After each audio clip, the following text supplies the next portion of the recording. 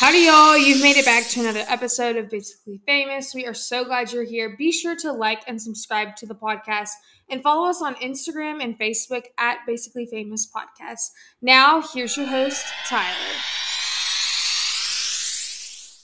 Hey, friends, and welcome back to another episode of Basically Famous. We are so glad you found your way here. And this week, we are joined by none other than Emily Lochner. Emily is my boss, but she's much more than that. And she's also a friend and a mentor. And so, Emily, tell our listeners a little bit about yourself.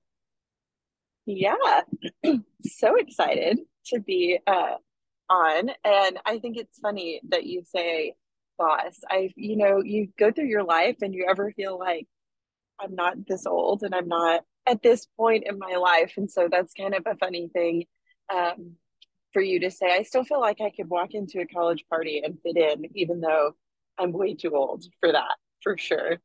Um, yeah, so I am from Waco originally and grew up on a dairy and beef cattle operation there. And we have a hay and grass business as well, and um, grew up on it, in it.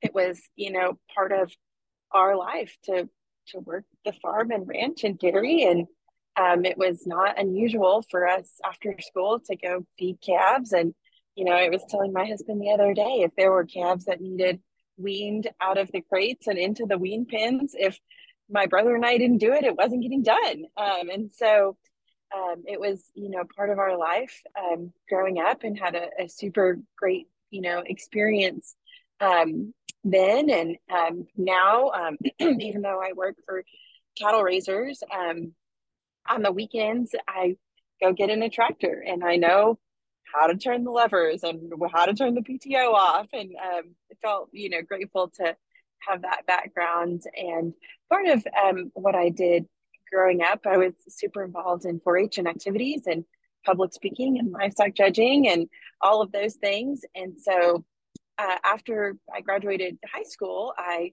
went to Butler Community College to judge livestock. And I don't tell this story enough. I probably should tell this story more often. I grew up in Waco and I always thought I would go to A&M.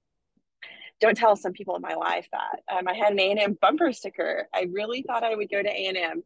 And I remember vividly, so when you judge livestock, you get 1 year of eligibility in college. And so most people, if you're competitive in livestock judging, most people will judge at a junior college and also a senior college. So you can get 2 years of eligibility, 1 year at your junior college and 1 year at your senior college. And so I, it was the summer before my senior year in high school, and I was judging livestock competitively. And my coach, David Grotsky, who's a good friend today, had kind of been talking to me about judging at a junior college. And I will never forget, for the rest of my life, we were at the La Quinta on Texas Avenue in College Station. And it was the night before the state livestock judging contest. And I got down on my knees. I think about this. I was a senior in high school, and I think about how like big of a magnitude this was in my life. And I didn't even realize it at the time. I got down on my knees on the edge of this bed in the La Quinta on Texas Avenue in College Station. And I prayed over and over and over for probably an hour the night before the state contest. And I said, Lord, if I'm supposed to judge collegiately, show me tomorrow. It's the state contest the next day. And I said, show me. And I didn't really have any preconceived notions about that. Um, I thought maybe it would just be like a sign, or I would just know. I didn't really go in with any expectations. And I just said, Lord, show me. If this is the way, show me. And the next day I win the state contest, and I have 2 or 3 or 4 junior college coaches call me that day. And it was one of those defining moments in my life where it wasn't something that I really wanted to do or something that I had planned to do. But, I really thought I was going to leave high school and go to A&M. And the Lord said, nope, just kidding. And it was like one of those moments I said, okay, I'm going to listen. And so that's what I did. I listened, and I went to Butler Community College and in El Dorado, Kansas, and judged there, and was grateful to be a part of a great team there. Chris Melnex was my coach, and was just a great mentor and life leader. And then I went to Texas Tech also then, kind of thought leaving Butler, I'd go back to A&M then too. And that was a God thing too. I went to Lubbock and I toured it.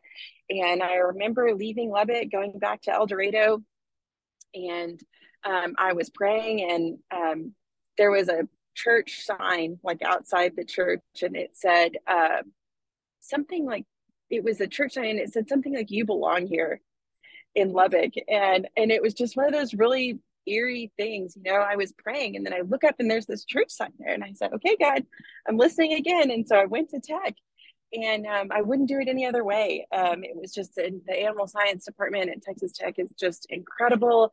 It's very Christian based. So many of our professors there, led us to these Christian camps and paid for our way to go to Chrysalis, which is a Christian based summer camp type experience. And most of our professors either took us to church.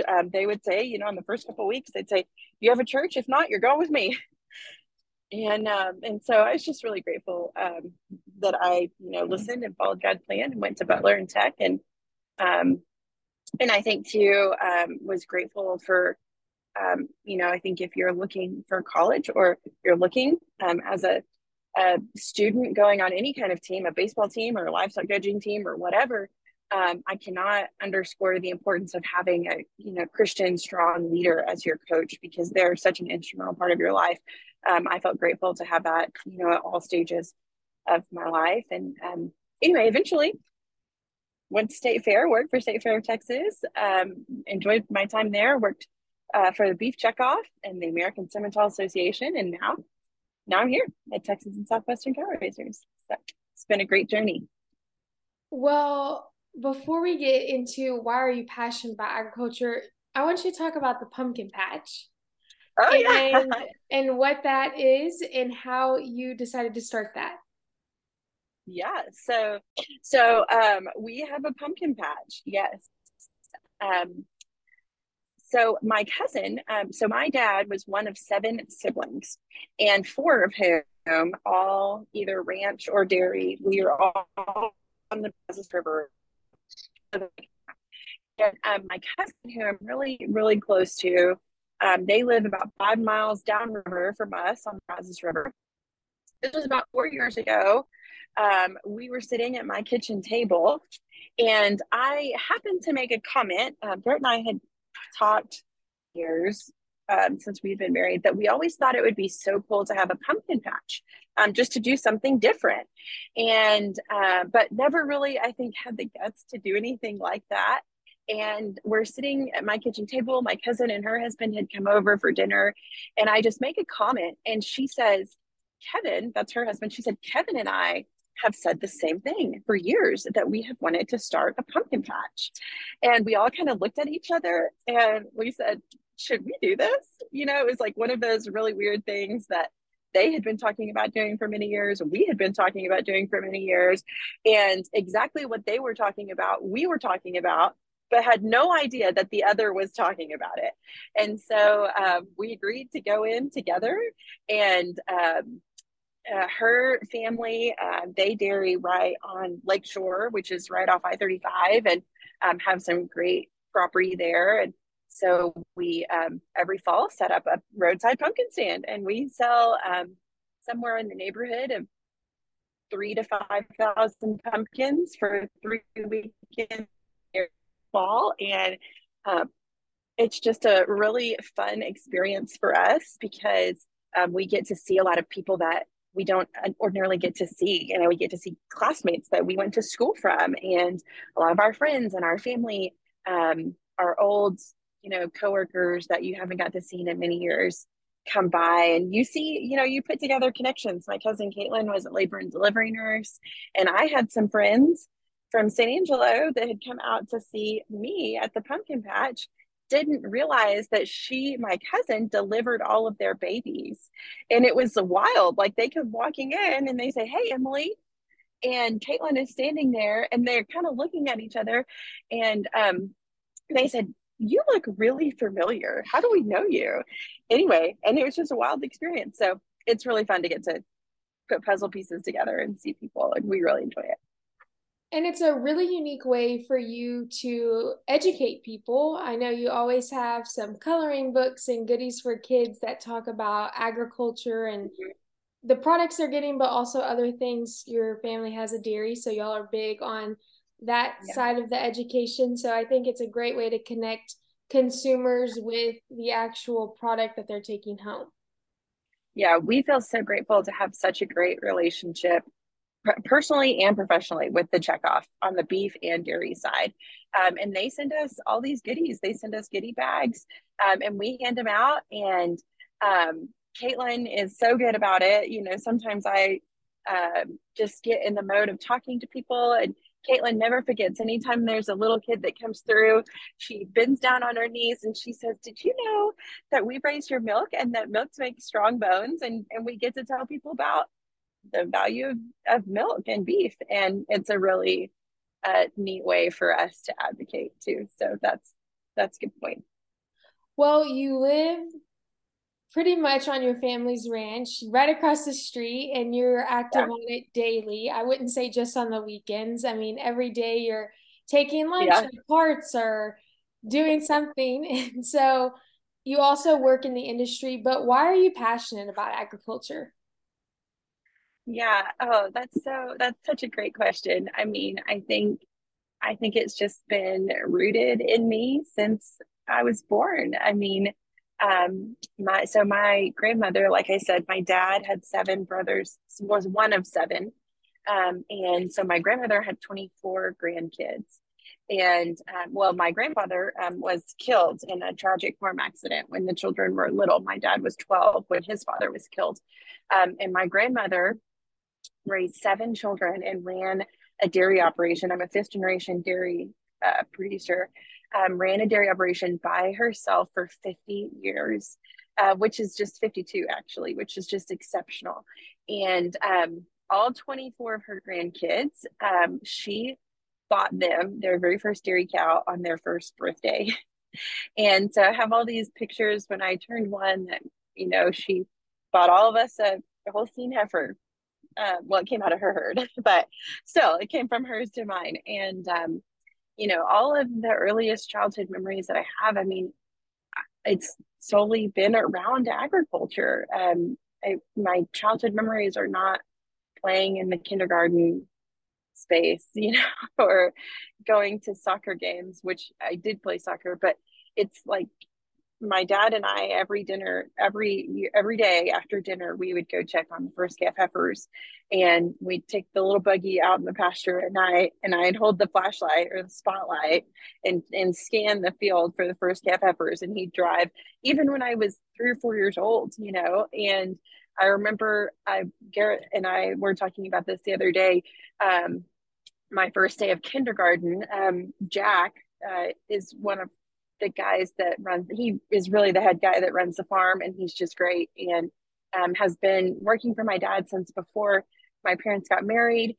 And on my very first day of kindergarten, there was a set of twins born on the dairy, and Jack had gotten up at like 6:30 in the morning and had went and got these two twin heifer calves, and he put them at the end of the road. And so when I drove by, he was standing there, and he had one arm around each of those twins, and he was like waving to us.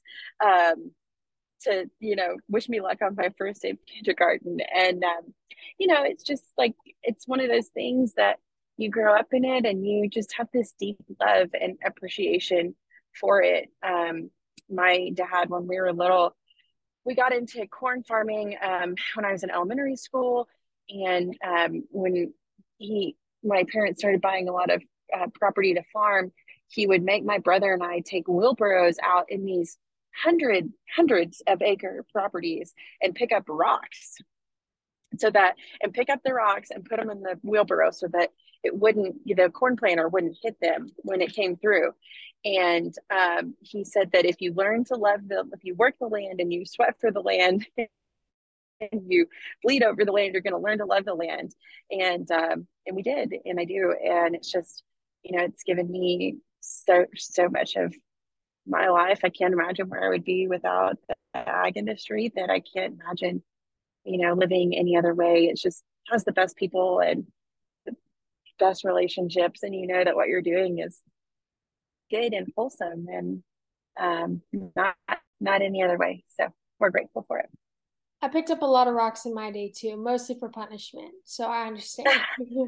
I'm pretty sure it was punishment, like some kind of way to get us to burn off energy, probably. Well, you talked a little bit about livestock judging and getting to Butler and then tech, but how did you get into livestock judging and how are you still involved in livestock judging? Yeah, it's definitely one of my favorite things in this whole world. So I got into it because my mom's side of the family, so on my dad's side, they're dairy producers, and my mom's side of the family is beef cattle producers, but third or fourth generation from Oklahoma on my mom's side of the family. And so my mom's side of the family, actually, of the including those who have been married in, there have been 9 in our family who have judged livestock collegiately. And so my mom and my uncle both did it in college. And so when I was of young 4-H age, like 8 or 9 or 10 years old, that's what my mom had done. And she had, um, fun fact of the day, this is actually really kind of cool. So um, in cattle raisers, or if you're in the beef industry in Texas or in the world, you probably know of Minnie Lou Bradley, Bradley 3 Ranch. I think Minnie Lou is just really one of the women icons, the original women icons in the beef industry, and was the very first woman to win a livestock judging contest in Chicago. And my mom was the very first woman to win both a livestock judging contest and a meats judging contest. So that was really neat. And so it's really just been in our family's heritage. And so when I remember to this day too, which is crazy. I was 9 or 10, I guess, and we were in the kitchen, and I was bebopping around doing something, and my mom said, "Hey, there's a meeting at the extension office this week. Do you want to do livestock judging?" And I said, "Yeah, I guess so." Like as if, "Do you want chocolate ice cream after dessert?" Like, yeah. So it takes me the first one, um, and I just kind of kept showing up and doing it. And really, I would say that passion got ignited in high school. Just really got into it. We had a great team, and we did really well. Um, then in high school, and just kind of led throughout my college career. And since then, I have helped coach livestock judging teams since I got out of college, and am seeing a lot of those who I previously coached come along the same path, which has been really rewarding and neat to see. When I lived in Columbus, Ohio for 2 years when I worked for the Beef Checkoff, and I had just walked into the local FFA chapter there at that time, and I said, "Hey, do y'all have a livestock judging coach? Like, I'd be happy to help out if you don't." And they didn't. They had a lot of kids that wanted to do it, and so I said, "Well, sure, I'll help you." And I didn't know any of those kids. I knew that there was an FFA chapter 10 minutes from where I was living in Columbus, Ohio. And so I just kind of started coaching these kids out of the blue, and didn't know them. They didn't know me. And looking back on it now, I think, golly, these parents put their kids in a car with a complete stranger, and we drove all over the state, and from this random chick from Texas. But anyway, one of the very first kids that I coached in Columbus, Ohio, I saw on Facebook yesterday. She graduated with her master's in meat science, and she was she wasn't really that into livestock or meats, and it was just so neat for me to see that, like, we were able to get her in the fold and helped coach on, when I moved back home, and coached a livestock judging team for the past 3 or 4 years, and they did really well. We had a really great support system, and we're really lucky to be involved with those kids. And since then, so if you judge competitively, you could get a full ride scholarship to go to college, and have had 6 kids go through my program that have got full ride scholarships to college. And that's been so cool to see on our end, and still involved now, because I judge a lot of livestock shows, and so it's really neat. She's also downplaying her 4-H team won the whole state contest this year and went to nationals and was very competitive. And Yeah. I know you think the world of all those kids, but they also think the world of you. Yeah, they're pretty neat. It's, coaching a 4-H livestock judging team or any team, whatever you do, it's important to teach them, sure, about the skill that you're teaching them. But more than that, these kids are young. They're 14, 15 or younger. When I coached, there were for 8 to 18 years old. And it's so much more important to teach them about life and about being good people and loving Jesus. And, I think there's like really operative times in these kids' lives where, they walk out of the national contest. And we walked out of the national contest in Louisville, Kentucky, and we were second, which was great and exceptional. But there were times where we walked out of contests and it wasn't, our finest hour. And um, teaching them to be humble and love Jesus in that moment was way more than I could teach them to correct about livestock judging, because that's, livestock judging or anything that you're doing, whatever competitive sport it is, it doesn't last forever, but those character traits do. And that's just, I think it's important as a mentor or a leader or a coach, whatever you're doing in whatever capacity, to really kind of stay grounded to character traits and Jesus and how that, impacts your life. Well, if you could go back and give yourself any advice, what would it be? Oh, that's a tough one. I would say so many things, so many pieces of advice. Number one, I think just go for it and put yourself out there. And I think like now in my position, I remember, I'm going to say kids, but high school students or college students, you know, I remember when I was that age, if I went up to somebody and shook their hand, I would think, well, they probably are never going to think of me or remember me again. That's not true. I mean, especially the kids who are willing to put themselves out there and walk up to me and shake my hand and really do a great job or express interest in it, you remember them. And when they email you, then it sticks in your mind. And so don't be afraid to put yourself out there. But in doing that, just work hard. I mean, I'll never forget. When I was at Texas Tech, I did an internship through the College of Ag to intern on the Hill in Washington, D.C. And before we went, they sat us down. There was 18 Texas Tech interns that we were all going to live together at a house in D.C. And they sat us down and they kind of gave us a prep talk of how to be a good intern on the Hill.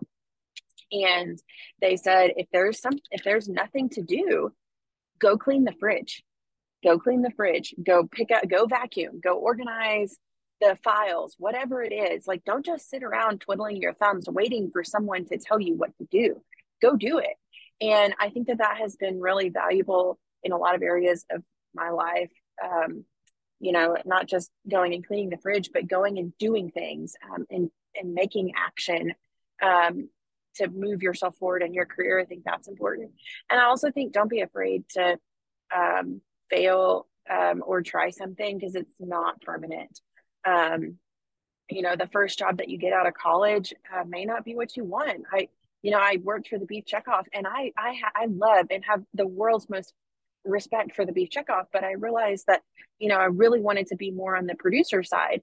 And like I said, I have the world's most respect for the checkoff. We couldn't do what we do in the beef industry without them. But for me, I wanted to be more at the grass level where I started on the producer side. And so, I worked for the checkoff, realized that maybe it wasn't for me, went back to the producer and the membership side of things, which is where I loved it. And you're going to make those mistakes. Like the first job that you take out of college, you may or may not love.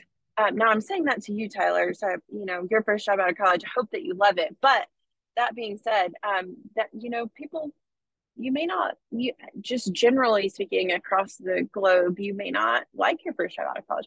That's okay. That is okay. It is a great job, and you're going to learn, and you're going to learn so much, and you're going to put in 2 to 5 years and find something that you like better. And I just think that not being afraid to fail and take those chances and get out of your comfort zone. Oh, I know another great piece of advice: leave your hometown. That's my advice. Do not, if you live in College Station, America, do not go to Texas A&M and then come back and work in College Station, America. Get out, whether you're going to college, your first job, an internship, whatever, get out and go experience something outside of your hometown for at least, a year. That's important. I lived away from Waco for 10 years and that was great. I'm glad that I did. I totally agree with that. And to wrap up our episode, everyone's favorite question on the podcast is if you had a billboard, what would be on it and why? You've asked me this question before. I really need to refine my billboard slogan. I think it would be something like, um, love like Jesus does. I don't know if you've seen that little video. It's all over Instagram and TikTok of Jesus watching the feet. Washing the feet? Have you seen that video where he's washing Donald Trump's feet and he's washing Joe Biden's feet and he's washing um, all different walks of life, men, women, and children from all countries of the world, and he's washing their feet. And the image, like on the video, is Jesus, and the tub never changes, but the people sitting in the chair change. And sometimes I think that's hard to implement in your everyday life when there are people who maybe don't believe with you, especially in today's world. Um, there's so many controversial topics out there, and I think I would hope that my billboard would say, and I hope that I live my life like just love like Jesus does and wash everybody's feet the same, whether they agree with you or not, whether they're Republican or a Democrat, whether they're vaccinated or unvaccinated, or they believe in this or they believe in that. Your love of Jesus and agriculture should unite you. That's a personal belief, but across the globe, whether you're in agriculture or not, your love of Jesus should unite you and just have the ability to center that among a lot of other things that you may not be centered with other people. So I'll maybe come up with some fancier slogan the next time you say that, but we'll go with love like Jesus does for now. Well, I think that's a very accurate representation of who you are as a person. So I do love that. And Okay. thank you for joining me on the podcast this week. I know our listeners are really going to love it. Yeah, well, thanks for having me. It's been a pleasure. I'll